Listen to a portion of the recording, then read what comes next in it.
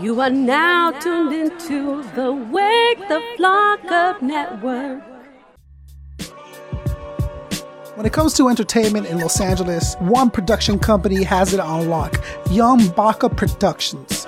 From a bi-monthly show at the Airliner in Los Angeles, to the many shows, to the B-Side Forum, to the State of Battle Rap on the BSidechannel.com, Young Baka Productions are putting together the dopest entertainment in Los Angeles, California, and beyond. Check them out on Wait the Flock Up sent you, YoungBakaProductions.com. Welcome to Popular Nobody.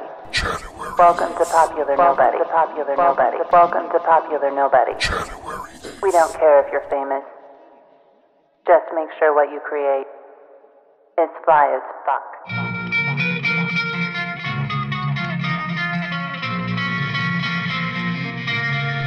What is this?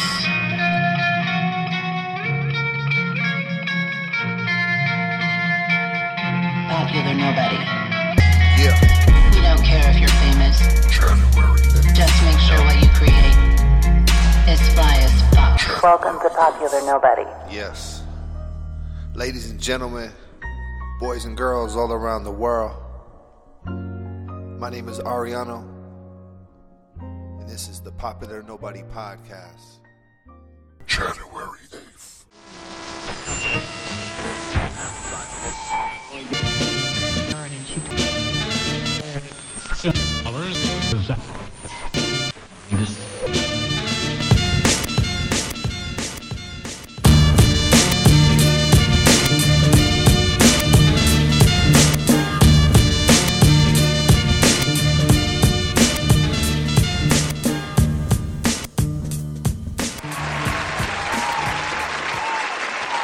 Welcome back to the show. You are now listening to Wake the Flock Up with Concept 714. And with me is the intern X, taking pictures, and J-Rose, our official music producer. And before we get into our guest today, you know, we got a couple of bills we got to pay. Go to Amazon. You go to Amazon anyways. With Christmas coming up, right? Go to waketheflockup.net and you click on our Amazon banner. And we get a little chunk of change. It doesn't cost you any extra, but Amazon gives us a little bit of money, which is always good. Waketheflockup.net is where you're going to go. Check out interviews like this one. Interviews like Demrick. Oh, Locksmith. Just happened, Locksmith. I'm getting a lot of good responses from that. That was a super dope interview. Shout out to him. Locksmith, the rugged man. Wax, our favorite, who is coming back on because he just dropped a new album. So we're rearranging that, making that happen. And countless other people, you know what I'm saying? I get tired. You guys know, you know who to look for. Instagram and Twitter. The one thing we do ask is you tell a friend. The show's free. We don't charge you guys anything. Just tell a friend, hey, check out this dope podcast. You like hip hop? Check this out. You like podcasts in general? Just check it out, you know, and give us some love. And that's all it really takes. And that's the way you guys support us, and it keeps us going. And the numbers are everything in this business, and our numbers are doing really well, but they can always be doing better. So it's up to you guys. Share the show, tell a friend, a coworker, neighbor, all that good stuff. We're here in beautiful San Diego. Is that right? San Diego. San Diego. That's where we are. Beautiful San Diego. Foggy night. Foggy night. I thought I drove far to go talk to you in Sherman Oak. Right. I drove even further down to, but I gotta say, I always said it, if I'm gonna move somewhere, San Diego's where I would move. I love this county. I love this city. I love the atmosphere. I love the beauty of it. San Diego is one of the few cities I can think of where it's like a vacation town. Like, it really is a vacation town. This is where the rest of the world comes on vacation. But you can still have a real job here. Like, if you're in any other vacation town, either you're working in a hotel or you're renting boogie boards on the beach or something like that. But here you could be, you know, a graphic designer or a banker or, you know, part of some real industry, yet it's also a city where people go on vacation. I think because, like, the atmosphere kind of lends itself to, like, artists and, like, those really just, like, mellowed down people. That's why it's, like, really vacationing, like you said. Well, but it's also a hub of activity. It's one of the major cities in SoCal. Right? Yeah, no, it's a huge city, but see, it's like you said, is where beauty meets kind of like industrialized buildings and sections and stuff like that. I kind of like it because, like, where I'm from on the East Coast, especially the Northeast, you could say George Bush is responsible for everything bad in the world in the middle of any room, and everyone would be like, George Bush is responsible for everything bad in the world, and everyone would agree with you. Yeah. And then when I lived in Texas, you could say, like, Obama's a Kenyan Muslim communist that hates America, and everyone would be like, Obama is a Kenyan Kenyan communist Muslim that hates America. Yeah. Everyone would agree with you. And, like, the thing I like about San Diego is you have this big military community plunked down right in the middle of hippy dippy tofu sprout eating tree hugging California, and it's a lot. It's like those two other places, like the South and the East Coast. They're really kind of they're one way, right. and people are very polarized there. But here you have a lot of the people in the military lean right, and the hippy dippy tofu sprout eating folks lean left.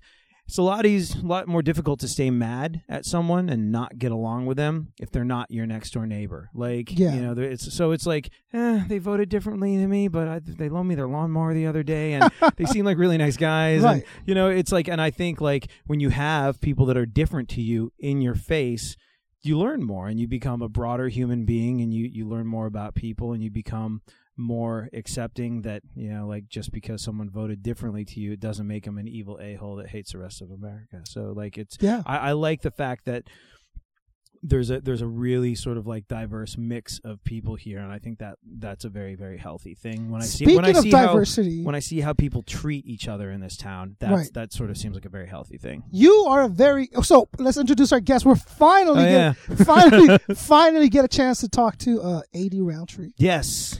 So as for you guys that don't know, the way it happened was that we interviewed Wax, which was a great, fantastic time, great interview. That would have been enough for me.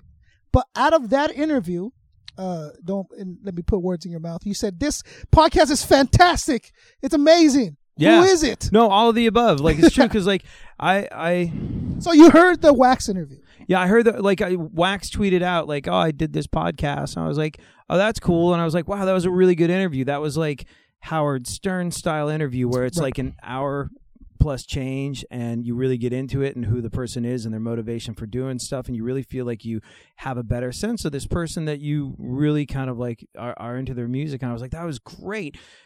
And then I was like, wow, he's doing this with all these sort of like other indie hip hop folks that, like, you just don't get this kind of interview, this sort of like in-depth thing with and what I thought was interesting about it was, like, there were some people that I was really excited to hear the interview of, like Ari the Rugged Man and Wax, like, oh, hell yeah. Me and R.A. have the same lawyer, so I kind of knew who he was for a long time. Wow. But like I never really heard him sit down and talk about who he was and why he does things, and some of the drama that happened to him, or not so much drama. It's now become more a thing of legend, but some of the the legendary drama that happened with him back in the day, and I never heard him tell those stories. And like, here was this awesome forum where I really hadn't heard it outside of stuff like Mark Maron and Howard Stern, and I was like, this is fantastic, because whether it was Wax or R.A. or someone I never even heard of before like Peaky, I was like, this is awesome. You make everybody interesting. You dig out a great story. You dig a great story out of everybody. It's only because I truly want to speak to them, and I've been able to keep that going because I do the booking. Right. So if I were if in the future, I do want to be able to not handle things that I don't need to handle so that I can do other things I do want to do.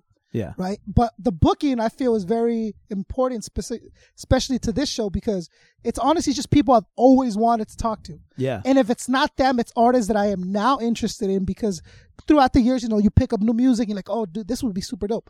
I love this guy. I want to talk to them. Or this girl's really, she has bars, or she's just really interesting point of life I want to be able to speak to. So I honestly am fan of everyone that I talk to. You can tell when the interviewer is not fan of the interviewee. Right. In a lot of interviews. Yeah. And the first thing is like, the one thing that really got to me was like, okay, you got to make it different. Don't write anything down. Because I don't know what these interviewers think when they sit down and they have cards. Mm-hmm. What's on those cards? I don't understand. How could you possibly know that you're going to be able to ask this question in the manner that you intended to ask it? Well, maybe we should explain beyond how we know each other and how this came to be before we get into it. So You heard the interview. I did. Uh-huh. Oh, I heard the interview. Yes. And like, oh yeah, no, I'm a radio guy. Yeah. Used to be this punk rock kid in a band, and and we'll get into that. We'll get into that. Sort of made records, toured the world, and when that was over, realized that I have zero applicable life skills, and the only thing I can really do is continue to find a way to be a professional big mouth. So I wound up in radio, and like I have this syndicated talk show, and I was like, this guy's really good. Like, and I played your stuff to my producer Funkhauser. I was like, this podcast is really good. It's very niche oriented, but it's also mass appeal because he's good at digging the stories out of people. I was like, this guy's good. So I just I emailed you. I was like, hey, I like your podcast. And you're like, whatever. I was like, I really think it's great. I'm really enjoying it. I'm listening to them all. You're like, yeah, pretty dope. Yeah. And I was just like, that's what I do. Would you like to maybe come and be on my show at some point? And so we had your people got a hold of my people and my people. And, we politicked. And yeah. The price was right. Right, yeah. And the gas prices, were finally right for me to make it out there. Yeah. But yes, so you guys have heard me on the iHeart show. Yeah. Your show. Yeah. And that's how it happened. So, again, Wax's interview, I would have been happy just with the interview, but because of what happened. Because of Wax, this romance between us. Well, and what I'm saying? Like, you kind of passionate. I don't want to reduce what you contributed by calling it sort of, and no offense to the interns in the room, I don't want to, reduce what you did on our show by calling it an intern, but you just where my talk show is produced out of is kind of like the Death Star. It's where all the Grand Dragons of talk radio hang out. It's it's where sort of folks like Rush Limbaugh are based out of, and where Glenn Beck's based out of, and Coast to Coast, and all these like really really big George radio Norrie. shows. Yeah, it's like right down the hall from George Norrie. So like when you got in there, like it I guess it seemed like a world you wanted to spend more time in. So we just had you come in and just hang out and be on the show. And like I remember thinking, like, I was like, God, this guy's got a real gift for this radio. Like, not only is he good at like his lane that he does, but we could throw you on the microphone with us and like, hey, this was an hour of good radio with a guy that we've never met before. And a lot of the time you need like years to figure out what chemistry is and where to sit in the pocket, and like you did a really stellar job at all of that. So when you rule the world and I'm asking you for a job, I will been proud to have this much to do with your start. It's awesome. I will chopper you in. Thank you. To my private island. To the Cape. That will be shaped as my face. Right. Yeah. And then islands next to it that will be shaped as a thumbs up. And I will chopper you into my Jurassic Park type island. The compound. Yeah. Everything will be concept themed. It'll just be like concept ride. No, I cannot thank you enough. And this is why once we finally got the opportunity to have you on the show, I wanted to do it because I cannot thank you enough for that experience, for everything that I learned there, and Funkhauser. I mean, just one of the most incredible, nicest, most noblest guy. I mean, he knows he's good at what he does, but he doesn't brag about it. He doesn't do it. He's been doing it for over a decade, 18 years or so. Yeah. And he's the man. He runs that. I've seen him do it. Yeah. He runs that location. Yeah. And having learned everything that I did under him, was really like life changing. Right. At this age, I realized that we're only young for such a small period of our lives. Right. And then the rest of your life, you're old. And I'm not saying that you cannot have experiences when you're older. You will. But the experiences you do when you're younger, right, can kind of shape your life in the future.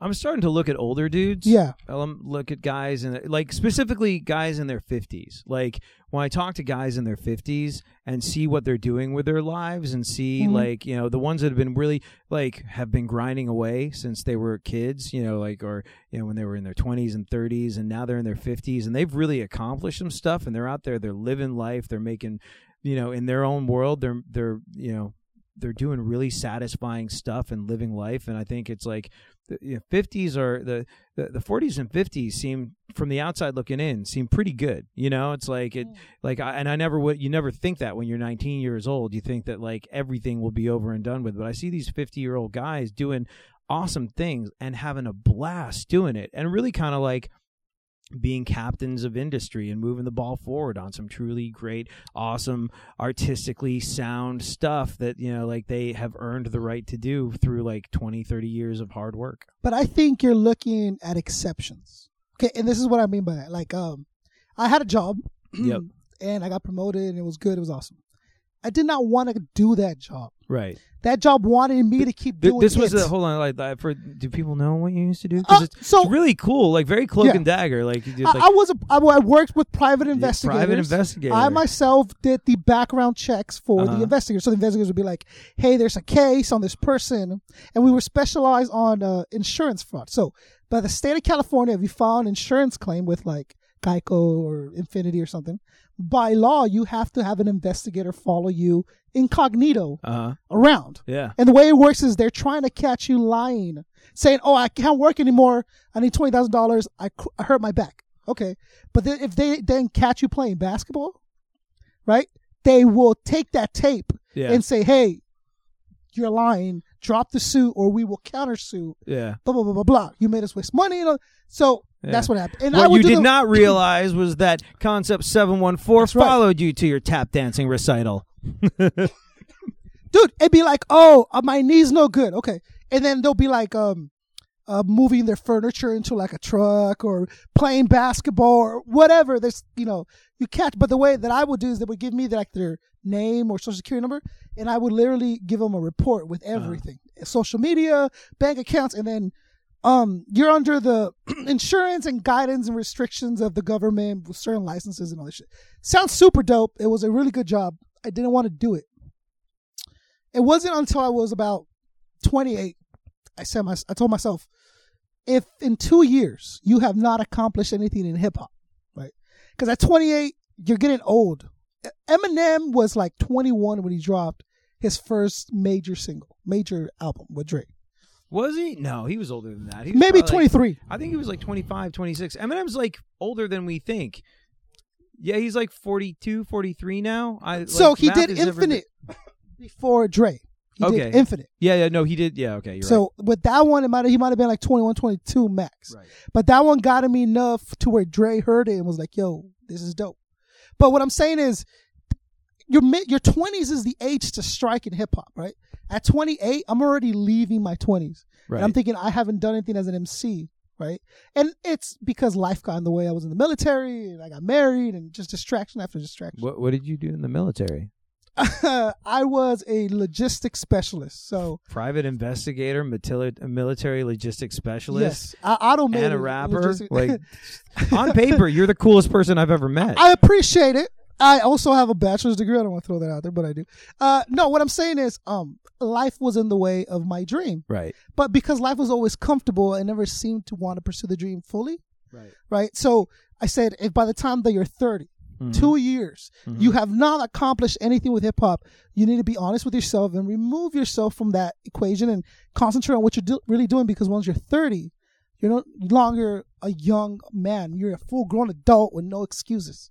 You know what I'm saying? Like nothing. I get it. I do. I do understand that logic, and there's no question that I think commercial hip hop is viewed as being a younger person's game, but I think that I don't know. I like the older people get, the more I kind of respect them. And I would have told you that all my favorite artists, when I was a kid, all my favorite artists, I never and obviously, look, they've got years and years of doing what they're doing behind them. But people like Henry Rollins is well into his 50s, and I can't wait to hear what he has to say next. And he continues to be meaningful to people that are in their teens and 20s, and one of them passed away, but the moment a Beastie Boys record came out, those guys are pushing 50 as well, and that that would be a big deal. And I think everybody now, admittedly, they've been doing it since they were teenagers. Yeah. But I the more and more I see this, I'm starting to feel that if you have something to give, if you can find a way to make people feel good with whatever kind of art you are producing, whether it's a radio show or whether it's a song or whether it's something that you wrote or something, if you can find a way to make people feel good or make people think, or the rules have changed very dramatically. I found out that guy, you know that band Fits in the Tantrums? I'm sorry, who? Fits in the Tantrums? Yeah, sure. So Fits in the Tantrums, you know that guy's like 46, 47, something like that. He's been around forever. He was like Beck's recording engineer back in the day. That was his thing. He was like Beck's sound engineer, and he helped make records, and he always wanted to write songs. And then when he was like, I think like right around like 40 years old, you know, considerably later in the game than people make pop records, he bought like a secondhand church organ. Someone said, "You want this secondhand church organ?" He was like, "All right," and he bought it for like $50. And he felt like he'd never been able to really write songs the way he needed to make. And he was like, something about this church organ, the way it made me play music, I knew I was writing the best music of my life. And he was like pushing 40 at the time, if he wasn't already 40, and he's out there making music for kids at the age of 45, whatever, and he's, you know, you wouldn't think it, but it's just, I think the game has changed. But you're right, like, I mean, I think specifically in hip hop, right? If you start in your 20s, you add 10 years of a career, you're in your 30s, you're the rest of life to talk about. If you're in your 30s and you're barely building a fan base, it's gonna take you at least another 5 to get like a serious momentum, unless you drop this amazing single, right? And then you're at the risk of one hit. I mean, like, there's all this other stuff you got to think about. But I said, you know what? If by the time you're 30, you haven't fully contributed or be somewhere in hip hop where you're happy with it, just be honest. And there's nothing wrong with it. I mean, I'll still be a fan and listen to music, but you need to really concentrate on what you're doing with your life.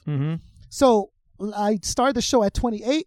I'm here now. I believe this is what I was meant to contribute. Right. It's not rocking full stadiums, and it's not all this, but it is something new. Yeah. I feel, and it is something that's needed, and it's also bringing hip hop journalism, I think, is really tainted with a lot of promotional stuff. Like, right.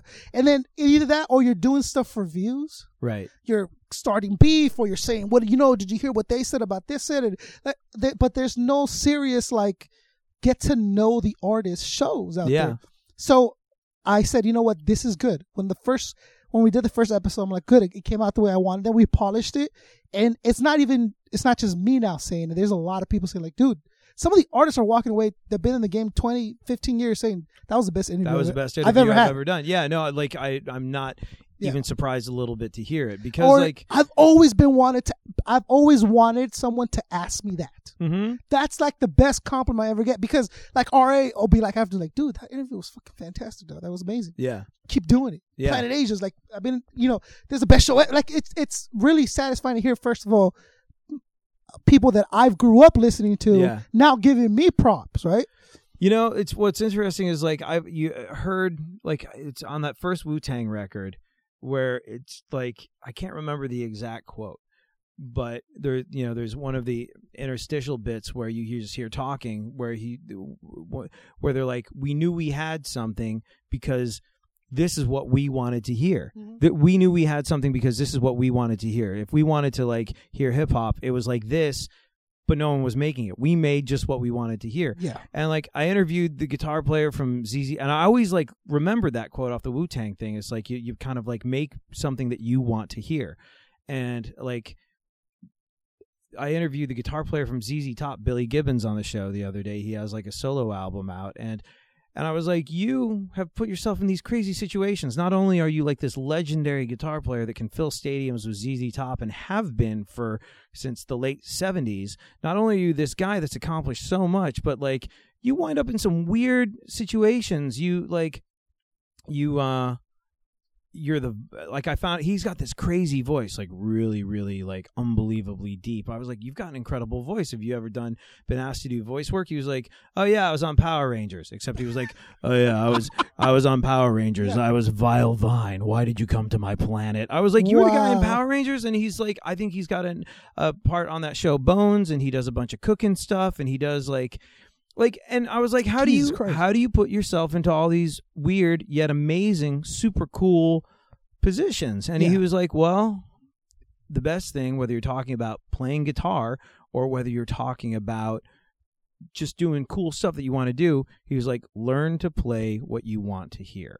learn to play what you want to hear. I was like, that's exactly what Wu-Tang said on their very first album. He's like, I was know. Like, I produced it. Like, I was like, I'm spotting a trend here. It's just like, and so I think Wake the Flock Up is very similar to this radio show that I do, where like I got picked up. The reason I started working with Funkhauser was like a little while ago, I got tapped by the Grand Dragons of talk radio to be like the next thing. They're like, look, the angry old white guys, they're getting old and they're dying, and so is their audience, and more importantly, their audience isn't spending money the way they used to because they're retirees now, and it's so we're kind of looking for what's next, and we think you might be it. And I was like, cool. I was like, what do I do? They're like, it just has to be real to you. Just get in there, do wind sprints and push-ups, and it'll but it's got to be real to you.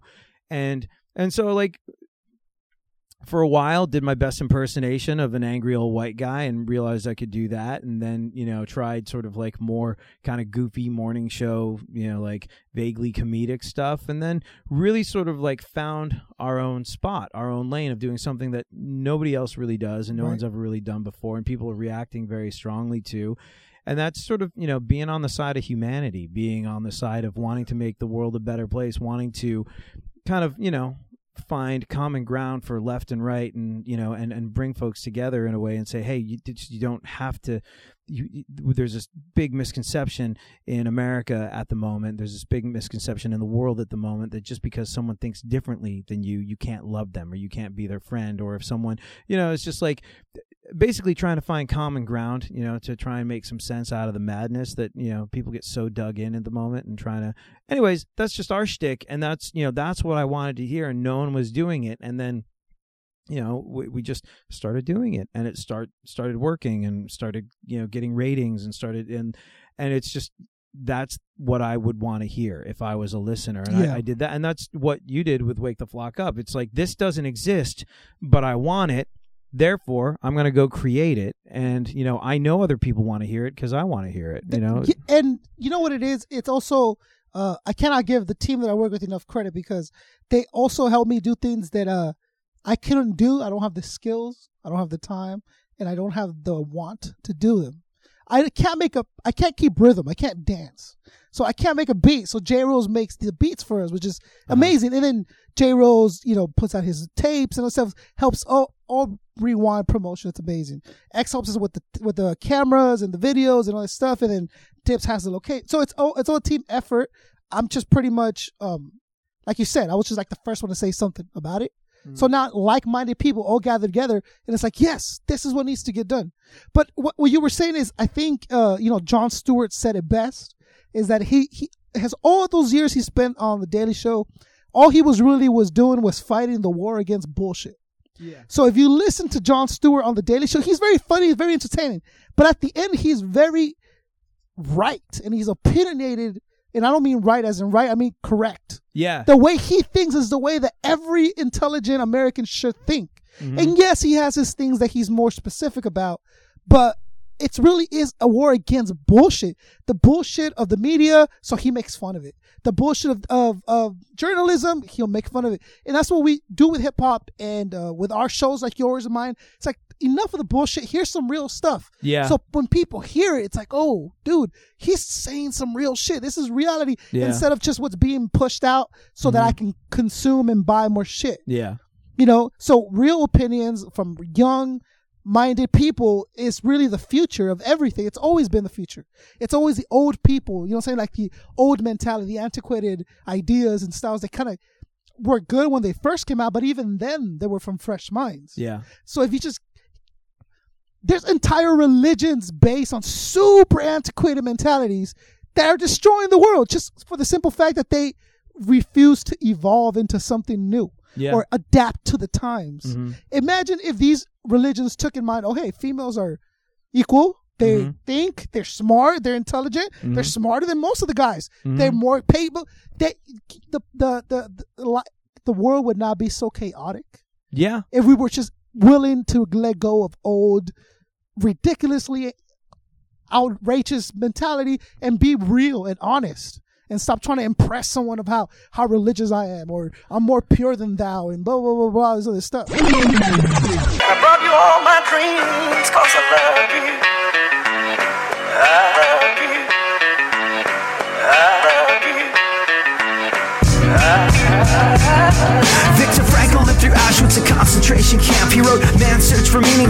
heart, you're cold and damn. Victor could've just given up and been resigned to his fate, but he used it to write a book that made the world a better place. Bethany Hamilton lost an arm surfing in a shark attack, and what she had to overcome was crazy in the aftermath. Nobody would have blamed her for taking a different path, but she's pro surfing now, so what do you think of that?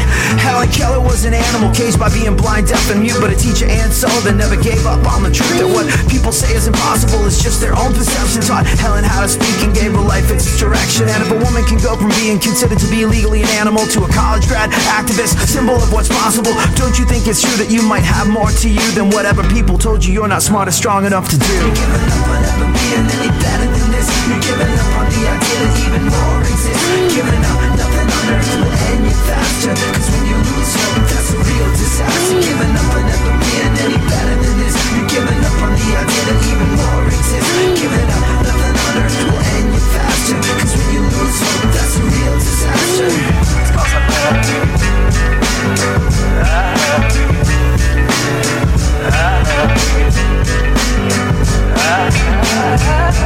Yeah, so many people you see giving up, cause it's easier to face giving up than not living up to all the things that you had said you wanted to be. When running away from challenge seems to be so much more easy, cause man's search for meaning means disbelieving, means not perceiving you're less of being, and you got something to offer that no one can take away. It means not accepting what life hands you every single day, and every way you write a story that just belongs to you. So when asked to write your own story, what you gonna do? When asked to write your own story, what you gonna do? When asked to write your own story, what you gonna do? When asked to write your own story, what you gonna do? When asked to write your own story, what you gonna do? Got somebody to be right. Got somebody to be right. For now. You're giving up on ever being any better than this. You're giving up on the idea that even more exists. Giving up, nothing on earth will end you faster, cause when you lose hope, that's a real disaster. Giving up on never being any better than this. You're giving up on the idea that even more exists. Giving up, nothing on earth will end you faster, cause when you lose hope, that's a real disaster.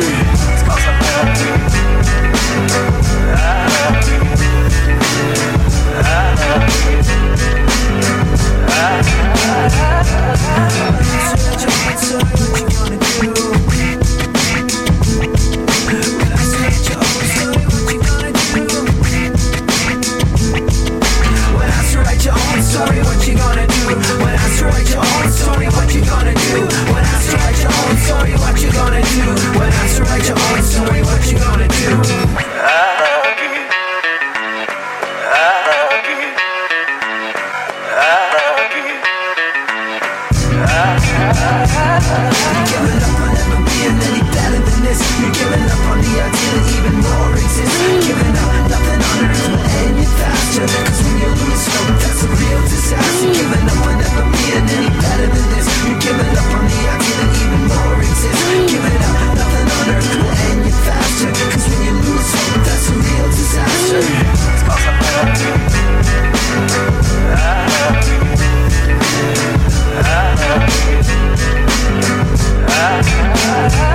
giving up on never being any better than this. You're giving up on the idea that even more exists. Giving up, nothing on earth will end you faster, cause when you lose hope, that's a real disaster. Giving up on never being any better than this. You're giving up on the idea that even more exists. Giving up, nothing on earth will end you faster, cause when you lose hope, that's a real disaster.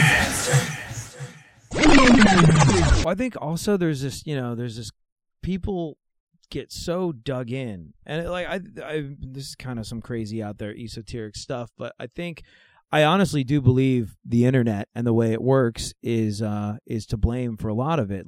And I did this experiment once where I'd heard it would happen, so I tried it. And Google, if I went and Googled Egypt, I would see bombing, person beheaded, the Islamic Brotherhood is offing people left, right, and center. Don't go to Egypt. Whatever you do is the message that I get loud and clear if I Google Egypt. But then I had my buddy down the hall from me who was, I think his parents were Egyptian. I was like, hey, go Google Egypt. And based on everything that was going on, in his personal browser history, he Googles Egypt. Yeah. He gets flights, resorts, vacations, stuff like that. And so it's just like, just by trying to personalize our experience on the internet, we have this thing that was meant to connect us to people. We have this thing that was meant to break down barriers of understanding and ideology. And because Google's so busy trying to sell us stuff, or they're like, hey, you like the Avengers, that means you'll probably like the Arrow, whatever predictive thing that it's trying to get you to spend money, or just satisfy your wants and needs as you sit there in your underwear doing nothing at all with your life. It's putting you in a box, it's putting you in a bubble, and it's connecting you only exclusively with the people that you agree with. Like, Google and Facebook, like if you post something, if you post something on Facebook that, is pro Donald Trump, you're going to see a bunch of pro-Donald Trump stuff. If you post something on Facebook that is anti-Trump, well, you're going to get connected with a bunch of Hillary for president stuff. And it's just like they've put us only in rooms of people that agree with us. And so what it's become is like people just hanging out, agreeing with each other, not learning anything. And I think, and not letting go of antiquated ideologies. And people become so kind of, the puppy Millhouse is making his appearance on the podcast. He's agreeing with you. Yeah. No, he's like, Dad, you're so right. Walk me. I think you get put in this bubble where you're just in a room full of people that you agree with. I don't know if it's Ben Franklin. I'm sure I'm quoting this wrong, but there's a great quote that goes, "Too much agreement kills a conversation." Like if we agree on absolutely everything, I'm going to learn absolutely nothing from you. Right. And it's just like. But we're so sort of like in these rooms full of people that these choirs that are used to being preached to, that we have absolutely no sort of like reason to look outside of it and try and sort of like grow and evolve and learn. And so, people are sort of, I think, devolving into these folks that don't know how to deal with another human being. Well, you don't agree with me completely? Right. You must be scum. Right. I don't know how to deal with that. I'm just used to talking to people that only agree with everything I say, and people going right on all the time. And it's just like, it's much harder to work to bring people together. People don't realize that evolution you can devolve. I mean, if you don't use certain traits, they will go away. I've devolved in time. I've devolved. When I was a kid, I used to be like Rain Man with long division. Like in 10th grade you stop algebra. using that skill. In 10th grade algebra, I used to be able to do long division in my head, and the kids would turn around and be like, "How's he doing this?" And the teacher was like, "This is how he's doing this." And I was like, I don't remember how to do it, and now I'm sitting in 7-Eleven being like, I have $2. Let me get my phone out. This candy bar costs 83 cents. This soda is $1.23. Do I have 8% enough? tax. Do I have enough? Is this gonna be that's? And I used to be able to do long division in my head. We are absolutely devolving. Like now, people don't know how to have conversations one-on-one because it's just like. Most kids grow up texting. That's the main form of communication. It's like we have these phones that do everything for you, but they're kind of crappy to actually talk on. Right. You can't really hear each other. That's a good point, actually. Yeah. They're really great for a sort of just speakers. Put on speaker. I can check email. I can check Twitter. I can navigate myself wherever I have to be. I can find the best place to eat tacos in San Diego. When's the last time you memorized a phone number? Well, exactly. And did you know that you can up your IQ by memorizing phone numbers? There was like a study that said the more phone numbers you memorize, if you can memorize 10 phone numbers, your IQ will jump this many points. I don't know if I know 10 phone numbers in my head now. Right. But what's interesting? I know my wife's. I know mine. Everybody's texting because phones work for crap when you're trying to talk on them. Yeah. And that means when you're texting, you have a chance to look at what you're writing. Yes. Go back, edit it, delete it. Should I send this? I don't know. I'm going to, okay. Yeah, no, I've really thought this through. I've asked 5 friends, and this is the text I should send. As opposed to standing there talking to people where you got to think on your feet, and you got to, read social cues and take into account how this person might feel for your own and make your own judgment calls, as opposed to run around looking for different forms of approval before you send a freaking text. Face to face. Yes. It's much harder to tell someone, fuck you. Face to face. That's exactly what we're saying. It's so much easier to be just type it in. Yeah. That's why these Facebook and these YouTube and these comments are so broad, and so it's to the point where like the people that read them, they go, oh, just ignore them. Yeah. When it's like comments were like, hey, I really like this, but I didn't like that. Here's creative. That's what they were like literally meant for, I think. Or I really like this, or maybe I didn't like it as much, but they're like insulting your mom, like, you know what I'm saying? Like, we've devolved. Like in the military, we call them perishable skills. Uh-huh. So if you don't, what's a perishable skill? That's it's a skill that's if you don't maintain it, Oh, it right, perishes. right. Yeah. So they were referred to as perishable skills, like Right. shooting and target practice and certain calculations. These are called perishable skills, and you need to maintain them. Yes. The language. People's You skills. and I both share this love for language. People's skills are perishing. Conversation skills, conversational skills, skills that would in the Shakespeare wrote fucking poetry with his, like, it was amazing. Now LOL everything and four B number 4 you late, like literally this is what it's come down to. We try to break down and speak with people as little as possible. Make plans with someone, AD. I have a really funny story about LOL. Hold on. But make plans with someone nowadays. Yeah. How easily are those plans broken because they could just be like, yo, I can't make it. Yeah. Yo, I can't be there. Yo, later. But before. Yeah. You gonna go? Yes, we're going. Okay. Yeah. This happened. Yeah. Like it was, I'm gonna pick you up. I'm gonna honk my horn. Yeah. I'm gonna pick you up. We're gonna either drive or we're gonna take our bikes to the park. Like things were met and people, but now it's just so easy to dismiss someone, which is why it's so easy to, a little darker, but like all these shootings, there's this disconnect from other human beings. We talked about this when you were sitting in on my show. Yeah. You're right. And like there is a disconnect, and like I don't have the figures in front of me, but the shootings, which have become an epidemic. An epidemic. It is an absolute epidemic, and it's ridiculous. The camp, there has to be someone that's like, goes to the president and goes, look, we've developed 10 logical ways that we can at least put a dent in these things. Why is nothing being done? And don't give me this, guns aren't the answer to. When a bad guy with a gun shows up, you have to wait till the good guys with a gun show up. Mm-hmm. So how is not having a gun then a better idea than not having any guns? Like, I don't understand this logic of, oh no, it's barbaric, or dude, people are dying because there's no one there to protect them. And I'm saying give an 8-year-old a gun. I'm saying if you're an adult, right, you pass a background check, these are things you have to do to own a gun. I own several. I went through background checks. I went through this, and it took me 10 days. Have that process for everyone, but make it an easy attainable thing. Other states have them. Why does California not have them? There's other states that have no. Texas, perfect. Here it is. Okay, you're an adult. I trust you. You're 18. Here we go. I spent a good deal of time in Texas, and there's the gun laws in Texas are. Well, I mean, look, we're going down. Like, do you want to do the gun control thing? All I'm saying is because the gun control thing is really interesting. There's ways of fixing it without even having to be like a gun control thing. All I'm saying is very simple. OSHA regulates workplaces. Mm-hmm. Why isn't OSHA saying, okay, if you host more than 100 employees, you have to have an armed security guard there? Minimum wage, guy with a gun there. That is going to be way more of a deterrent for someone coming up saying, oh no, I know for a fact there's a person with a gun there. I'm not going to shoot it up. Very simple. It gives them more jobs. You make more guns. There's more jobs. There's more production. There's more development. Very easy to stop certain things. If you're building, whether it be at school, whether it be a Cineplex, whatever it is, your mall holds more than 100 people, you have to have one armed person there. Solve the issue. That's at least going to deter a lot more people coming into malls, start shooting them up. At school, I know there's someone with a gun there for a fact. I'm going to rethink this. Mm-hmm. But I know there's soft targets is what they call them. Schools, bunch of kids. Very easy. Yeah. Cineplex, they're watching fucking Transformers. Shoot it up. Who cares? There's things that we can do, but nothing gets accomplished because everyone's jacking each other off.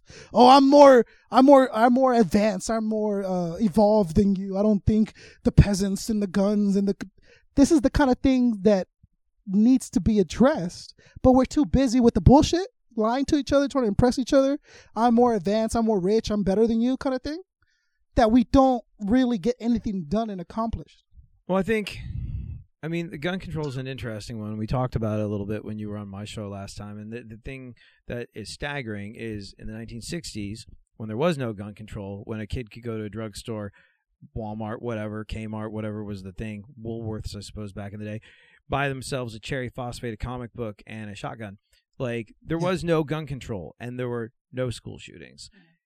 And as we have progressed as a species, as we've gotten more gun control, more school shootings, more mass shootings, more.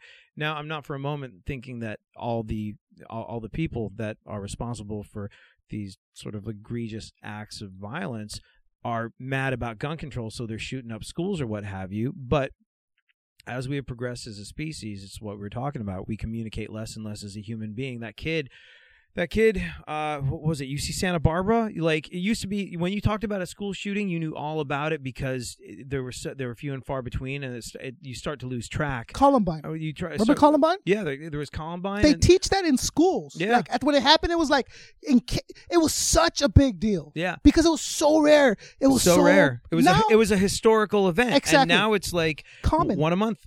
And so, but the interesting thing is that as we, and it's, you and me, we know how to relate one-on-one. We're off to a better start than a lot of kids. But if you grow up not knowing how to relate to people, see someone's face, smile, get a hug. I'm not trying to trivialize these problems by saying they're going to go away by giving a hug. But like, universally, all of these shootings happen they don't go to another state and off a bunch of people. They do it at home. Bunch of peers, and almost universally you can track it back to some sort of sick, twisted bid for attention. Like I think it was the UC Santa Barbara kid who said he was a virgin, who's he sought help on online support groups. He would these girls would learn that he couldn't be ignored, and then he went and shot up the place. I mean, that's sort of like, so obviously on the nose textbook stuff. This was just solely for attention, and like, I think one thing is the further we get into this digital age, the further we are, and it's like this. We live. You know how you can be lonely in the biggest crowds. Well, here we are in the biggest crowd of all time, and people are feeling like lonely. I have to be on every form of social media for radio. Like Twitter, Snap, and like Snapchat's an interesting one because there's a randomness to it. Where like I'll go through Snapchats like dutifully, as is my job, and like universally once or twice a night, I'll get like, I'm bored, who wants to talk? I'm bored, who wants to talk? And then every once in a while I get like, I really need to talk to someone. Is anybody out there? And people are like calling out over this random, like over an app, and they don't have, and so like the sense of loneliness and isolation goes hand in hand with the advancement of this wonderful digital technology. It's like drinking, it's like gambling, it's like any of those things. A little bit is great. The right amount is great. Become overly dependent on it, you got problems. You start to mess up your relationships. You start to mess up all sorts of things. You start to lose touch with who you are. You lose your life. You lose yourself.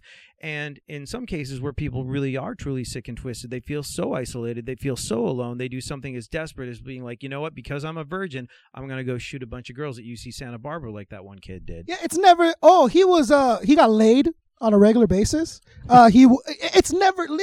And think about. Let's say that. That's a funny thing. He gets laid all the time. Okay, well, the guy that gets laid all the time is the guy that's able and has enough self-confidence to go speak to a female. Where did he learn the self-confidence? Well, he has friends. Well, where did he learn the self-confidence? Oh, he's on the football team. Like, he spoke to other people. He interacted with other people. It's not, oh, he's fucking the super scrawny kid that always gets picked on. Well, what is he doing? Oh, he's in his room playing on his computer all day. Okay, well, that's the issue.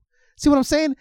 And it's become to such a normality now that I'm not even shocked when I go through it anymore. Like, it's like, I was really like, it hit close to home in San Bernardino, a place where I've been a million times, where I have family that lives in that county. And then I hear this shooting in San Bernardino, and I'm thinking, at this point, everyone's thinking the same thing I'm thinking. This is getting ridiculous. Yeah. Not only did it happen in California now, in your backyard, where there's all the gun control in the world. What's up? Yeah. What is, and who's going to say something? No one. Because that's not where the votes are. The votes are with the older people, like you're saying, the old white guys and the old rich black. They're with the older crowd who needs to pretend to be better than you. So I'm not going to dare think something such barbaric as carrying around weapons. No, there's got to be a legal. No, dude, you have to fucking stop and really think about what's happening. Young people are losing their lives because you, as a politician, refuse to actually say the truth. When San Bernardino happened, like that was a real moment. That was because, and I'll tell you why. Because before, it was disgusting. Before, while the bodies were still warm, people on one side of the argument were like, "Oh, Islamic terrorism. They didn't know. I mean, I think zero people were surprised that it was an act of Islamic or religiously motivated terrorism. And then on the other side, like, gun control, told you, gun control. And it's just like, and people are, before anybody really truly knows what was going on. I mean, like, I'm in radio. We were in California that week, like it's our back door, we had a couple places on lockdown in San Diego to where we had to really be as up on the situation as we could possibly be. And we're like, what's going on? What's going on? What's going on? And the answer was, nobody knows what's going on. And we're here basically kind of on the front line of the situation, trying to come up with any information we can to protect the people in our community. And already, people on the left and the right of the gun control argument and the Islamic terrorism argument had decided what it was. They'd already printed the front page of the New York Daily News, I think it was, saying like, all your prayers mean nothing. We need gun control. This isn't terrorism. This is a gun control. And when it turned out that it was Islamic terrorists, radicalized Muslims who had gotten a gun through legal channels, I was like, look at you. Look at both sides of you. You're too busy fucking using the corpses of these innocent people that died to springboard yourself into a higher tax bracket, trying to get more clicks for your stupid Twitter feed, trying to get people to watch your YouTube channel, trying to get ratings in television, trying to do whatever the hell you're doing by calling foul on the other side, and you both fucked up. You're both too fucking late, and you both have your problems come home to roost. It is Islamic terrorism, and guess what?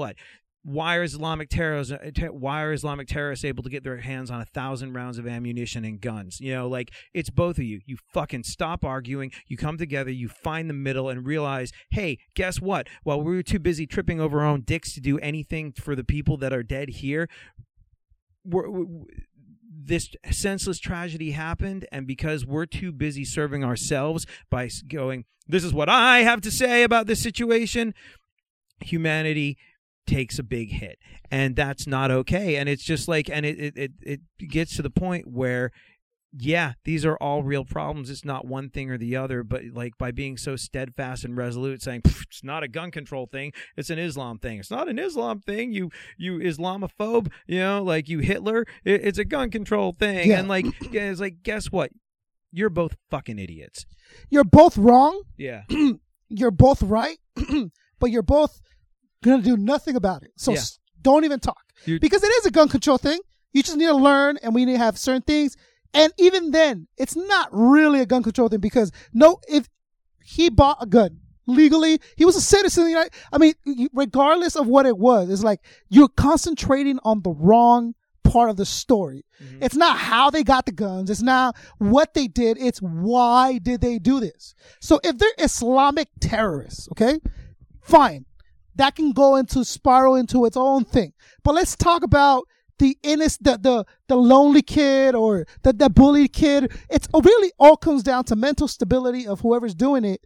And we want to kind of define it to be like, oh, well, if a Muslim does it, then it has to be terrorist. If a lonely white kid does it, then it has to be a mental disorder, right? Mm-hmm. What is happening to humanity that it's so easy for you to go blankly and start shooting kids? What is happening to people that they can go into an Amish school, a preschool, and just start executing fucking toddlers? Mm-hmm. What is fucking happening? Yeah. What is going on? Think about that, and let's talk about that. And now, if you can't immediately fix that, which you can't, what can you possibly do to at least try to minimize the fact? Mm-hmm. Fucking do something. Do something. A security guard, it's not that hard, difficult to pass a bill, pass a law that says they will. That's just my idea. There has to be way smarter men than me coming up with way better ideas, but nothing's implemented. They're never saying, they're debating on a bill that will make it 3 times as hard to something. Nothing. It's always like, oh, well, we feel so bad for little Jane and little Doe. It is what it is. Okay, moving on. Here's the fucking Kardashians. Right. Where's the action? Where's the movement? Where's something? But the one thing that everyone did know for a fact, didn't know who the shooter was, and we're talking about Sabrina Dino, didn't know why they did it, but a handful of people knew. A lot of people knew that it was fake. And what I mean fake is plotted and thought out. I don't know if you've seen those posts now, where they hire actors, right? Which I don't know what that means. They hire actors to grieve on on screen. Have you seen what I'm talking about? Oh, what, this idea that no one's actually dead? That no one's actually dead, or the idea that it was very well thought out by the government, right? Because that's the number one enemy right now from the independent youngsters coming up, is the government plotted out this idea to later be able to do martial law and take away your rights and do this. I don't know. 9/11, was it thought out, well plotted by the government? I have no idea. All I know is, they seem kind of guilty of at least knowing it was going to go down. I'm not a huge conspiracy theorist, right. And the whole chemtrails, shape-shifting lizard people, all those Alex George Jones Norrie can kind of convince you to really believe in that shit. Though, no, you listen to Alex Jones, you listen to George Norrie, 100%. you'll start going maybe. I'm not a huge conspiracy theorist in general, and there is one thing that has always bothered me. The one thing that has always bothered me was why'd they bury Osama bin Laden at sea? Like that, it's just we killed him. His body's at sea somewhere. We don't know. It's such a bizarre answer. And I don't think that the killing of Osama bin Laden was fake. I don't think he's still alive. I don't think he's chilling with Tupac or something like that. I don't think it's a fake death. But I think something other than what they told us happened to Osama bin Laden's body. And I because it's just such a bizarre thing. Yeah, we buried it at sea. Why? Unless there's some sort of mitigating circumstances in the Quran where it's who gives a fuck what he wants? He's the worst terrorist on the planet. I would do what does he say? Oh, bury me at daytime, bury him at night. Well, no, but don't even bury the motherfucker. I would do the complete opposite of what that's he the thing. That's the thing. Maybe a burial at sea is in some, in their faith. It's a big fuck you. It means you do not pass go, do not get. But they were 70 virgins. He was killed by Navy SEALs, right? So maybe it has something to do with a conquering of I don't know. Just throwing it out there. Did you know that Navy SEALs? Did you know that I think it was Hamas held dolphins that they captured thinking they were spies. They're Israeli spy dolphins. Wow. Yeah. So Navy SEALs, Israeli spy dolphins. Yeah. Some people think it was just a big mistake. I know they were there on purpose. No, but it's true. That wow. Part is 100%. You guys got to listen to AD's show. When is your show on? Which one? Exactly. I don't know. I'm on 6 radio stations, but the main one, I'm on a bunch of music stations, and that's really cool, and I enjoy that. But the talk show, you can listen to the podcast on iHeartRadio. It's on in Houston, it's on in Florida, it's on iHeartRadio, it's on Spreaker. And this is the kind of the mind and the kind of, because you do very well at when you give I don't want to say it's a sermon, but at the very end of your show, you kind of take I think the last 15 minutes. Or so, and you kind of really just express what's on your mind, and everything's very very articulate, very well thought out. And I agree with 99.99% of everything you say. Oh, thank you. So I really think you guys need to do a little more digging into AD, and we need to do a little more digging. So I enjoy the conversation, but we're here to get to know you. Oh, right, gotcha. Wait. First, I have yes. to. How we were talking about the internet and people don't know how to deal with it properly. Yes. Old people. As damaging as it is to the youth to not know how to have a conversation, that thing that you were saying about LOL. Oh yeah, the LOL story. LOL story is a friend of mine's mom got on Facebook, kind of getting to grips with whole thing, the new lingo that people are using online, and thinks LOL means lots of love. Which easy to see how that happens. Sure. It's just because people tend to end things with it. Hey, it was really great seeing you. I can't believe they did that at that party. LOL. Yeah. Sounds plausible. Like a sign off. Lots of love. And so she was running around using the expression LOL as in lots of love all over the place. And nobody really realized it because, it could have it kind of fits with what she's saying until she was like, I can't tell you how sorry I am to hear about the passing of your aunt, LOL. True story, 100% true. She had a lot of explaining to do. Yeah. How did that go over? Yeah, not well at all. That's what it's about, man. It's funny watching old people. My mom is on Facebook now, and when I saw the friend request, I was like, "Fuck! You got to be kidding me, woman! Really? What could you possibly want with Facebook?" But no, she just Let me ask you this: Did you go to your high school reunion? Hell no, I didn't go to my high school reunion. So, like, but they didn't have Facebook in high when you were in high school. No, did they? we didn't. We didn't. Didn't even have MySpace or Friendster. I still had pagers. Right, pagers. We had pagers. Like my mom would page me, and I have to I gotta find a payphone. I gotta call my mom back, let her know where I'm at. Yeah. Like that's how old I am. Pagers are like, but the rotary phone. So like the. And then remember the 1-800-COLLECT commercials? 100. Oh yeah, you know what I used to have when I was a kid in the band out on the road. I had one of those calling cards, like long distance calling cards, where you would go to a payphone and use that to because like I was always calling England, and so even though we had cell phones, like it's expensive, so I would call or I would use the cell phone with the calling card. Yeah. You know, like, but like we had the calling cards. The sack Norris phone. You know what I'm saying? The big old look like you calling Norris phone. Look like you're calling airstrikes with that thing. It's all like this big old. Yeah, it was ridiculous. But let's get to know AD a little better. Okay. Where are we from? Where were we born? Let's start with that. I was born, and I don't usually bother telling people this because the story gets so confusing and convoluted. Okay. Most people, I just tell them that like my family's from New York, but I grew up in London. Okay. But I was actually born in Brussels in Belgium. Wow. My dad was over there. My dad's a lawyer, and he was over there doing an international law fellowship, and I was born there. So your mom is German? No. Well, both my parents were from America, right. But my dad went to law school. So they were already married and they went on that trip. Yeah. Oh, okay. Yeah, my dad went to law school, and then my dad really was interested in, like my dad still is. My dad lives in Kosovo now, of all places. Yeah. And he was really interested in international law, and he got a fellowship to go study in Brussels, and so he went and did that. And like I always wondered why, and then I realized I talked to a buddy of mine that did international law. He was like, "You don't understand. There's no laws. It's international. There's not." He was like, "It's really because there's not laws that govern. Like one country's laws are different to another country's laws. So a lot of what you're coming up with is really kind of like you're on the fly. Sort of like." Defining situations as you go, very sort of technical, advanced legal situations. It's kind of like you're on the philosophical razor's edge when you're doing international law. So your dad was like on his toes. It kept them intrigued. It kept them like, wow, there's always something new regardless of what the case is. There was always intrigue. My dad used to do corporate oil law in Russia in the 80s during the height of the Cold War. Shit, and he told me like this incredible story once of going into a meeting in Russia, and like so one of his coworkers, they're in the bathroom getting ready, kind of freshening up before going into negotiate, and like he sees his coworker eating a half pound of butter, and he's like, "What the hell are you doing?"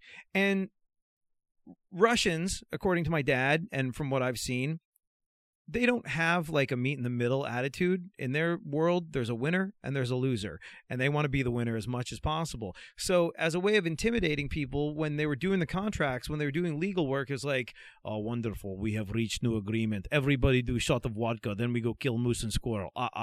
And so they make people do shots of vodka, but while they were reaching different points on the deal. And my dad's coworker was kind of a lightweight, so to coat his stomach in so the vodka wouldn't get in, he ate a half pound of butter before going into the meeting. Wow. He did some interesting stuff. But yeah, I was born in Brussels. You think Russian butter is good? You know what I'm saying? You think it was good? It doesn't sound good. Sounds like where'd you get that butter from? Russia. I got this butter was imported from Russia. Yeah. Why is it glowing? What animal really moves? Like what do they have in Russia? Like bears? Why is it glowing in the dark? Radioactive Russian bear butter. So, you spent how long were you in London for? So like I really only in I think I was 2 when we left Brussels, and then back to New York for a bit. And then my parents, I think after being in America for a little while, like my father's English. Yeah. Me and my dad did the opposite thing. My father was born in England, grew up in America. I was a child in America. I was an American that grew up mostly in England. So like I think we were there for a year or 2 before we moved to London because my parents just wanted to get back to Europe. How long were you in London for? Still, I think the longest I've lived anywhere was London. Like, moved there when I was like, I don't know, 4, and then I think started going back and forth more often because I was in this band, and we started going back and forth between Europe and America when we got up in the game. And so like from the time when I was about 5 to the time when I was about 20. So no accent though. So I used to have one, and Yeah. it was a lot stronger when I lived in England. Yeah. And it was never like a full-on English accent. And then when I came here and I started doing radio, I would slip back and forth quite a lot. And I remember my first program director told me, he was like, you kind of have this Anglo-American thing going on, and people might think you're Canadian. And we clearly can't have that. Fuck no. We can't have people thinking you're, a moose-humping Celine Dion fan. So, like, heavens to Gretzky, lose that now. And so I just kind of try Maple chucker. Yeah, you maple chucker. you Nickelback fan. How dare you? So, Oh my dude. Yes. For us, I don't know what Canada's done. They just seem to be very nice people. But, Canada, they're but like, if a Canadian, like, if I'd be insulted. Like, are you Canadian? I'd be like, fuck you. really? Right? See, like, I got to be honest. Like, every Canadian I know is the nicest human. I don't know why they get a bad rap. And the other thing, like, not to drag us back into the world of politics all over again, but it's just like, like Burger King bought like a Canadian donut company so they could base their operations in Canada. Why? Because here we pay 30% corporate tax. There they pay 15%. And they're like, that's unpatriotic to keep yourself, like in Canada, to move your business to Canada. It's like, it's not unpatriotic. It's math. But Canada has lower taxes. Canada has socialized medicine where if you get cancer or break your leg, you're not totally on your own. And then the average Canadian is worth more than the average American. Like, so as much as we make fun of their terrible, and I do mean terrible music, Yeah. But I think those reasons are exactly why we don't like them. But what's interesting about Canada, and that like the thing that makes America great is America is a nation based on breaking rules. Yeah. Like President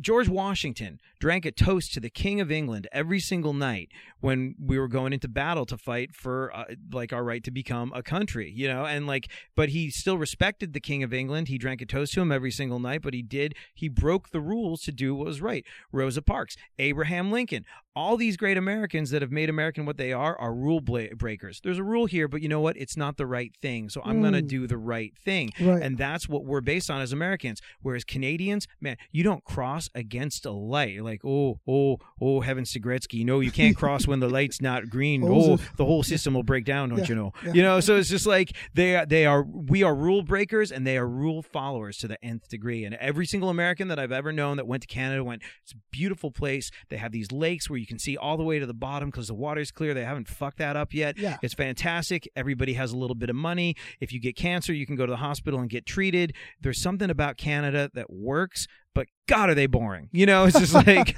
it's just, and I think that's what makes America great and the worst, and then the great and then the worst again. Yeah. The fact that we think like that. Yeah. Because it's what I tell people is like let's say J Rose has a kid, right? Your kid is it's a boy. Let's say it's a boy. And let's just stop to say congratulations on not firing blanks. J Rose is a boy, and your wife is like, oh no, you gotta discipline him, and you're like, no, wait up, throw a bunch of food on the floor, and you put him a bucket on the corner, and nature will take its course. Now, what kid is gonna be better adjusted, more not shooting himself all the time? And I'm saying kind of the kid that your wife that wanted rules and regulations and some kind of structure, or just, hey kid, go nuts. And then people think, oh, why is America so crazy? Well, because we want this rule of like utter and complete freedom. Yeah. This is what we do with it. We shoot each other, and Kim Kardashian is a multi-billionaire. That's where utter and complete freedom gets us now. Mm-hmm. It started awesome. Benjamin Franklin and George Washington. And I mean, like that idea sounded great then. And it is now, and it is what it makes America America. And I don't know what we would do about it. I don't want people, locked up in prison for little shit and all this other stuff. But utter and complete freedom is not always such a great idea. All right, so here's my thing. As a parent, it is your job to give your kid the tools necessary to cope with life when you send them off into the world. And at some point, that's the goal. You must let go. Yes. I have this theory that the best thing you can do in this world is to be Scandinavian and then leave. Stay with me on this one. there's like Scandinavia. Continue. Scandinavia in general, they are generally viewed as being the happiest people on earth. You know, places like Denmark, Sweden, Norway. Okay. I was going to ask you, where is Scandinavia? I'm not sure. So it's Denmark, Sweden, Norway. Those are all Scandinavian countries. It's where all the chicks are hot and blonde. And, so that's the bar maiden with the two huge beer things. That's Scandinavia. Is that the St. Pauli girl? Yeah. So she's from St. Paul, Minnesota, which is where all the Norwegians went. Large-breasted women with beer. That's right. I'm with it. Correct. See, they're happy. I prefer brunettes, but here's the thing: and they're happy and nice, and but the thing is, like, they're the happiest people in the world, but they are completely looked after by the government, and in ways that we view as being just unbelievable. They're socialists, is what they are. I've got some really good friends in a band called New Politics who are awesome. They're really, really cool, and they're from, I think they're from Denmark, and they are the most happy-go-lucky people. That's a country where everybody's happy, everybody has enough, nobody goes without. Look, that's a big blanket statement. There's pockets of awful there too, but there's so many things, and like every single Swedish or Scandinavian kid I've ever met in my life has been really happy. I went to school with a bunch of them in England, and they were all super happy, and they all did things like got in at the ground level of the internet. It's just like hey, maybe we can use this internet thing to buy and sell things with. Oh, look, I own half of the Western Hemisphere. This is pretty great. Yeah. But the thing is, like, the taxes are so high, you're never going to have that great of a house. Like, if you are a baller in a Scandinavian country, you're going to have an okay house. You might have a 2002 Lexus with 175,000 miles on it, and you'll be that ostentatious prick on the street with a fancy car. Okay. And so that's how it is there, because the taxes are so outrageously high, but everybody's happy, and everybody kind of, there's risk takers there. There's people that'll do stuff because they kind of know that, they fall down, the government's going to patch them up financially, physically, and then but this band, New Politics, they're the most happy-go-lucky, gracious bunch of guys ever. But they're like, we had to get the fuck out of Sweden. We had to, not Sweden, but we had to get the fuck out of Scandinavia and come here to do something, because that lifestyle doesn't allow you to make your mark. It doesn't account for you to be an individual. So we had to come here, having be and make our mark in the world. And in a lot of ways, I think that's sort of what. It's a reasonably good analogy for our job as a parent and our job as Americans, where we have to give people, including our kids and including the people that are grown up in this country, the tools to deal with that freedom, and that when they become 18, you're gonna grow up in this land of opportunity, but you're sunk if you don't know what to do with it. But let me say this: those tools are there now. They are now. Now, when you can literally look up any answer to any question on your phone. Yeah. Like, being ignorant, libraries rent out books for free. So I hate this excuse that people, they don't have access to this, or they didn't grow up with the same opportunities that you did. It's like, I went to a fucking public school. You can't tell me that he and I don't have the same opportunities. He decided, you know what I'm saying? Like, and yes, the home takes a lot to do with the way you grew up and stuff, but eventually you become an adult, and it's like time to take responsibility for what your actions are. And if you just want to be in your room getting high all day, that's your choice. Yeah. At the end of the day, you can very easily get up, be high, and just turn on the computer and fucking. All I'm saying is those opportunities are there. So that excuse of like, oh, we don't have the right tools or access to knowledge, like, now, today, you do. I agree with you. But, and I'll tell you what, because I am the original pull yourself up by your own bootstraps. You want to do something, you got to go out and get it. No one's going to go out and get it for you. That's my mindset. And when people would beg on the street, I'd be like, hey man, that could be me, but I applied myself.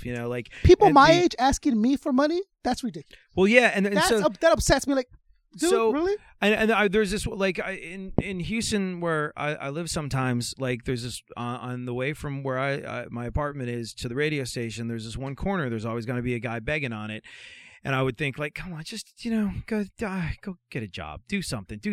This is the most recession proof. This is Houston. They make the oil here. This is the most recession proof town in all the country at the moment, and there's more than enough opportunity for everyone. Get a job. And that's what I would think every single day as I drove by them. Now, that's not taking into account their mental status or whatever. They might have some serious problems that aren't being dealt with, and that's, a blanket assumption. But what changed my mind was when I saw like a 10, 12-year-old kid begging on the street. I was like, oh, see, that's not okay. This kid is growing up thinking that if you want something, you go stand out on that corner by the freeway and you hold your hand out, and that's how he's being taught. He has such a narrow view of the world. He doesn't know any more than maybe like the 2-3 square miles that he's lived in for however long, and he just, you know, he doesn't know any better. And so when I say that we need to give people the tools necessary to make the most of the freedom that they have here, it's real. I'm not talking about the lazy guy, the hesher that won't get off the couch. I'm talking about a kid that literally doesn't know any better, that hasn't been given the shot because his parents are pieces of shit, or maybe his parents grew up in the same circumstances he did and that's all he ever knew. Like, but it's just like that 10-year-old kid not knowing that there's a whole world out there that's there for the taking. You know, a 10-year-old kid here that, you know, has an education. Like I don't want to sound unsympathetic, but that 10-year-old kid at one point attended public school, and if not, he wasn't locked in a dungeon in his room. He has I'm saying nowadays where your TV is everywhere, where there's literally free books, free shit everywhere. I mean, if you're talking to me about like the 7-year-old in TJ, the little Mexican kid who's selling gum, that kid is fucking selling gum at least. Yeah. No, you're right. Now we have to But you know what? He's just fortunate enough to have grown up around some gum sellers, as opposed to, you know, it's just like I suppose, you know, but or singing. It doesn't cost anything to sing. Hey, look at me, I'm dancing. Okay, here's some money instead of doing this.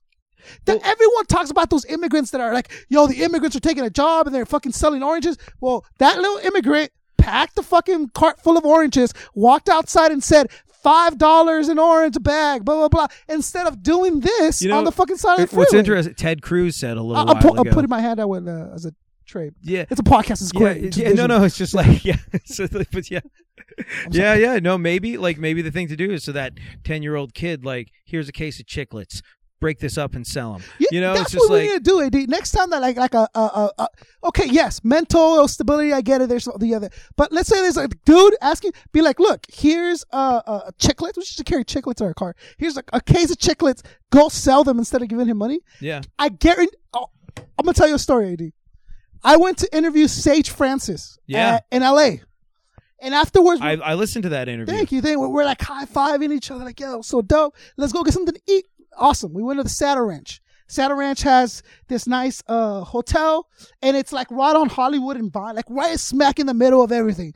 You see like people with headsets and interns with coffee just walk like right in the middle of Hollywood. And Saddle Ranch has this part where you eat outside. You can just eat your meal outside. And we order food, and they bring you bread baskets of these like delicious cheese biscuits. And I'm eating them, and here comes this bum, right? And he's like, yo, can I have some money? Can I have some money? And I'm like, you know what? I don't have any money, but look, take these cheese biscuits. They're free. They're going to give us a bunch. If you want to stick around, you can have all our cheese biscuits, right? He goes, you can do better than that. And he walks away. Yeah. Case in point, fucking take the fuck, you see what I'm saying? Yeah, because he's so accustomed to people giving him shit. Dude, here's the cause. You're hungry, right? That's why you're asking for money. Well, I mean, there are panhandlers that do like, you know, $45,000 tax free. I've heard. A year, you know, that sounds amazing to me. I mean, it's like you get a busy street corner in New York, you can do pretty well, you know. Anyways, so you were panhandling in Switzerland or some shit. I forgot where I mixed my stories. So no, I grew up in London for the most part. So you grew up in London, back and forth between London and New York, and then you came back to the States. Yeah, I was in this band, and I was in this band in high school, and we got signed. And then to whom? Who signed us? Yeah, who signed you?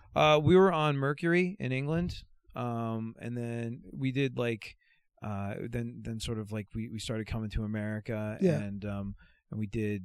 Then we got signed over here and really kind of became based in America. So like we would travel back and forth, but for the most part we were here. And then, So when did radio come in? Radio came in when I needed a job, because like, so I mean, I got. Like my parents never let me forget this, but I got like a scholarship. I got a scholarship to Tufts University and New England Conservatory of Music. Wow. Which is like, I'd wanted to be like I played drums since I was like 4 years old, and I was going to go. My mom's a cellist, a classical cellist in a symphony orchestra. And so she had this vision of me being this classically trained musician. I was like, I want to rock. And she was like, well, yes, but there's all these things that you can do with your classical music education, and that'll serve you well in all these ways. So like I would talking about kids that were working, I actually was working. My mom, I remember like my mom, like for all the chores and stuff that I didn't do, like I got a proportional amount of my allowance taken away. And because I was like this crazy ass kid with like ADD and OCD and never really got anything done at all ever, I never did the stuff that I was supposed to do in a timely fashion. So I never got any of my allowance, but I would like teach drum lessons during my lunch break at school, and then I would play like hotels, like jazz music on the weekends. And like, so I was like, I don't need your £5. I've made like $150 this week. I'm good. So like, and I learned real quick. I was like, oh wow, you can make money playing music. That's cool. I like that. And so like I was gonna go to New England Conservatory of Music to be a classical musician. I had a free ride there because I got like a really good SAT scores. Like I won like a National Merit Scholarship or something like that. Holy shit, AD! Like, and it sounds more impressive than it is, because like honestly I ran out of time and just filled out all the boxes randomly. And you got lucky. I think I got lucky. Yeah. So like the.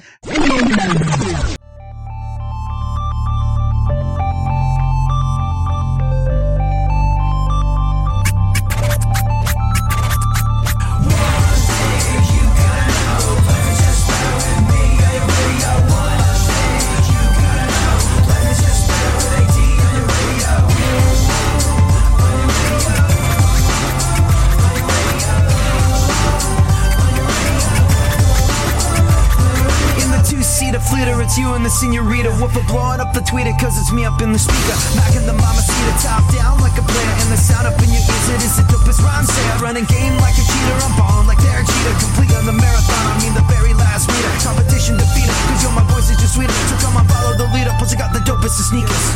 Fuck the rest, I'm the best, there's no question, fuck the rest and you know, fuck the rest, I'm the best, there's no question, are you ready to go?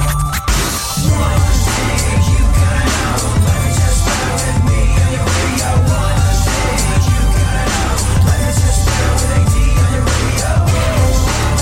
On your radio. On your radio. Fuck the false modesty, nobody has ever been better, smarter, more clever. I'm winning every endeavor in competition, no you never see a better competitor. Every fight of vendetta, till a head has been severed. I'm the best that there is, I wake up and piss excellence. And if you're coming to battle on your house, I put up excellence. I'm just here to have a little fucking fun, but it doesn't change the fact that I'm second to none. Fuck the rest, I'm the best, there's no question. Fuck the rest and you know, fuck the rest, I'm the best, there's no question. Are you ready to go?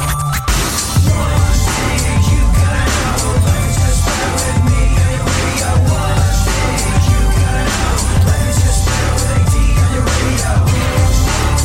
On your radio. On your radio.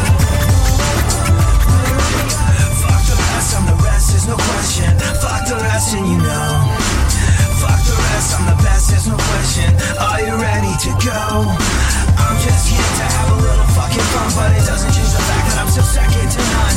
Fuck the rest, I'm the best, there's no question. Are you ready to go? One thing you gotta know, let me just bear with me on your radio. One thing you gotta know, let me just bear with AD on your radio. One thing you gotta know, let me just bear with me on your radio. One thing you gotta know, let me just bear with AD on your radio.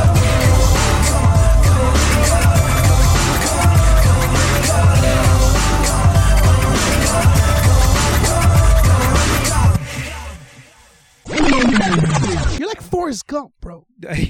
You're like the Forrest Gump of radio. I don't know if that's a good thing. What I'm saying is like you're if you're reaching for a compliment, reach harder.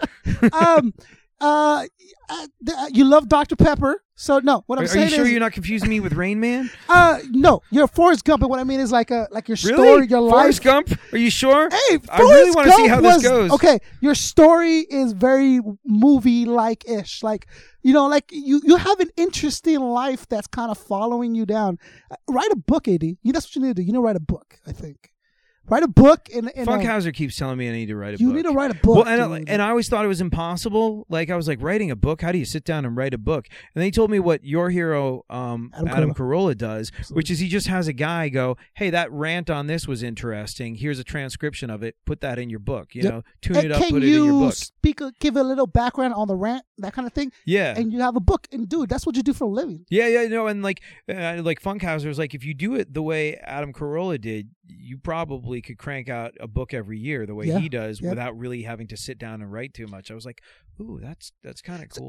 And the beauty of Adam Carolla, you people like us is we don't save. Like he says, I'm not a joke warehouse. Right. I'm a joke factory. I just let go stuff, and you and me we just talk. And dude, people tell me like, "Oh, dude, that was so funny what you said to blah blah blah," and I'm like, dude, I don't remember saying that because it's all spontaneous. Yeah. And that's what's gonna keep you fresh. And I'm saying about the book is you've led a very interesting life as opposed to like your normal average citizen. Do you know what I'm saying? I've been places and done stuff, but like really, it's not to you. I'm a fairly dull individual. Like other people would have done a lot more with the experiences they've been afforded. Like like I never really.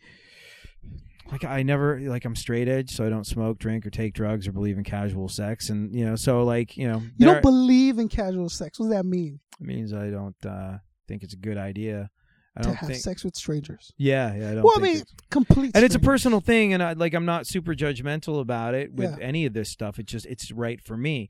It's just like I decided a long time ago that there's a lot on this earth that I want to accomplish. I've got a limited number of minutes before I check out, and I don't need anything slowing me down. Like and AIDS. Like AIDS, AIDS would slow you down a little bit. That'd be a little bit of a hitch in your giddy up if you don't put a wrench in your. Yeah. It's like I don't need AIDS. And but also I could do without AIDS. Yeah, I'm with that. I could do without the AIDS. I could do without the AIDS. Even I'll go one step better than that. I don't need any itchy burning sensations in an intimate area. Thanks. Right. It's just like I don't. That's So I don't want anything slowing me down with that stuff. So there's all these stories. But you did want to get laid though, right? Yeah, but I So then it happened. It was like, okay, so were you? When I was a kid, did you always have a girlfriend? But this is the thing. When I was a kid, I was so principled because you're a principled little shit when you're 16 years old because you don't know any better. It was very interesting. I was listening to that interview that you did with Afro, and you're like, you didn't go through all these struggles and stuff that like other people did, right? And therefore, you're not a fully formed MC, or you've missed out on some of the good stuff that makes people what they are. Yeah, and in a little, in kind of a way, I agree with that. But I interviewed the guys in Muse the other day. Wow. And I was like, you might not remember this, but when I was like 17 and you guys were like 17, we played a show together. And they're like, the drummer in my old band used to be the drummer in this English ska band called Madness. And he was, like in England, they're a really big deal. They had that song like Our House in the Middle of Our Street. Those guys. So they're like huge in England, and everybody English knows who the hell they are. And I was like, you might not remember this. And like, Stone Me, were you in a band with Woody from Madness? Yeah, we totally remember you. Like, they remembered the show that we played at this basement dungeon club in 1998 or whenever it was, and when we were teenagers, and we played to them and they played to us, and everyone was like, that must have been amazing. I was like, not really. Nobody showed up, but Muse seemed good. And I remember looking at them going, I think something might happen with these Muse guys. Here they are selling out stadiums in the round, stadiums full of adoring fans. But I talked to them about it. I was like, they make this really weird, challenging music, this progressive rock with difficult themes to get your head around and all this sort of stuff that should not on paper be successful. But that's what they wanted to be when they were 16. And because they were 16, they believed they could do it. You know, they hadn't been beaten down by life. They weren't 25. They didn't move out. They didn't realize that the world wasn't going to align to their wishes. Because they had that optimism and that youthful passion behind it, it worked for them and it drove them into something. And and so I think that, if something does happen for you when you're young and you're not, a weak-minded person, you don't necessarily have to implode. Something really good can come of it. All I meant, and I hope I didn't come off as dickish. It was more of a forewarning for him to be like, look, because he hasn't built the catalyst or the callous back, and the thought of like he's going to have to learn all these things on very large stages, as opposed to like upcoming MCs that have to learn them in individual stages with people that don't really matter. You know what I'm saying? There's always the next show. There's always the next show. Yeah. He's thrown literally into like hip hop royalty. Yeah. Especially independent. Like he's not gonna get a second chance to give a first impression to Vinny Paz or RZA. It was funny when you were talking about that. Like it reminded me of I remember a friend of mine back in the day when I was like couch surfing in New York City when I was a kid in a band. A friend of mine signed Royce the 5'9", who was supposed to be like this big deal, which completely failed to happen. Right. And now he's kind of the punchline to a lot of people's jokes. Yeah. But it's just, he might have been very talented. It just didn't, like, the planets didn't align for him. And it could go like that, or it could go like Muse, or it could go Linkin Park. We were signed and managed by the same people that looked after Linkin Park, and they'd kind of never really played live before they got their record deal. It wasn't a thing, and it's just like usually you have to go out and you have to play to clubs and you have to build who you are that way. And with Linkin Park, it didn't really matter. But Linkin Park had a machine behind them. Here's Afro, who's literally on tour by himself with strangers, which is already. I mean, he doesn't know him all his life. It's only been like about a year two. So at the end of the day, I just realized I'm holding this mic like a rapper, and it's probably going to sound terrible. I hope not, because like I've got it like right up against my face, and I'm cupping the thing, and be like, your level sounded okay. I wasn't too good, but I hold on. Anyways, I wish him the best. All I'm saying is Afro needs to understand the gift that he's been given, because very easily when he's 20 he could be like, you know what, see, but the thing about Afro is, as opposed to a rapper who worked his way, like, he worked so hard that he's gonna get that and like kind of embrace it a lot more than someone who's like 17, here you go, not even one album out, and here's this. He could very easily decide later on in life that's not what he wants to do. He's only 17. See, all right, so I want to but let's close off on Afro. I'm gonna say something that sounds very arrogant now, okay, and it is sort of part of my story as well. Okay, let's hear it. Like, you might not think, if you listen to like the goofy rap records I make now in my spare time, that I'm all that. But when I was in my band, one of the biggest contenders for to try and sign us was like Tommy Boy, this legendary hip hop label. Yeah, absolutely. And they were like, "You're the greatest rapper on the face of the planet." This was like about a year before Eminem came out. They're like, "You're white and you can actually rap.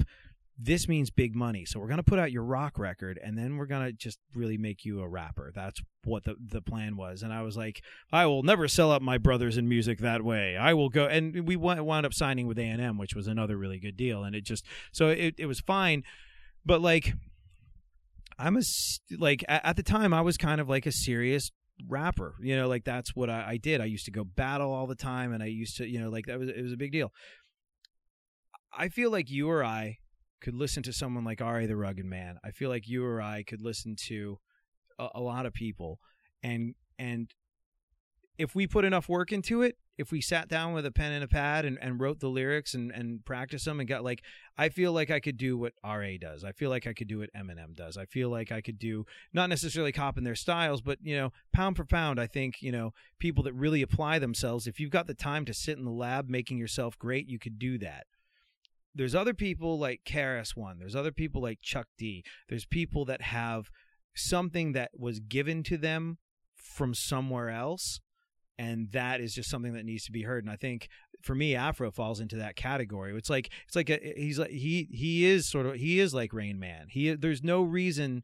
I mean, like, he had this incredible gift, and then he honed it by just rapping about things that he would see in front of him every single day. And I think when I saw him, I was just like, no amount of practice will ever make me that. I cannot stress this enough because I have no doubt in my mind that one day there's going to be a huge, like, Afro's going to be humongous. Afro's going to be the next big thing because he's already gotten to where he's at.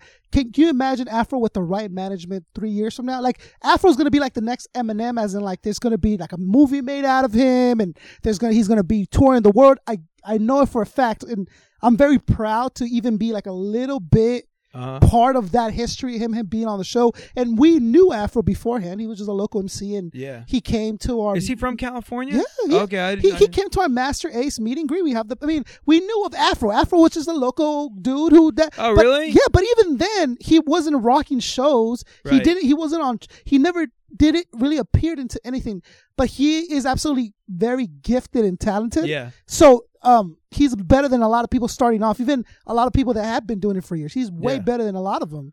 So, and I have no doubt in my mind he's going to be a superstar. Like, he's going to grow up to be dope. The thing that sealed it for me wasn't just the, like going, on Queen Latifah and rapping about stuff that she pulled out of the box. The thing that sealed it for me was seeing live footage of him that a buddy of mine shot at, I think he played South by Southwest in Austin, this big music conference. And it was insane. I was like, holy freaking God, he's so good live as well. And I was just like, but good in a way that is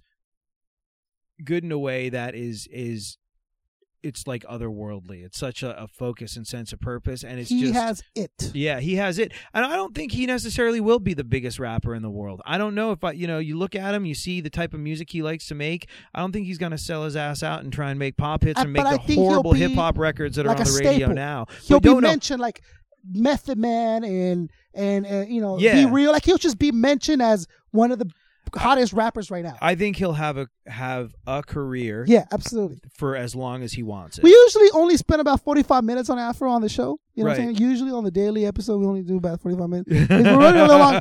But, AD, before we close out, we got to do the 12 rounds. It's Concept here, and I wanted to let you guys know that this is a two-parter episode. So if you look to your right on waketheflockup.net, you will find the second half of this episode. We went to a beautiful location down in iHeart Radio in San Diego, and it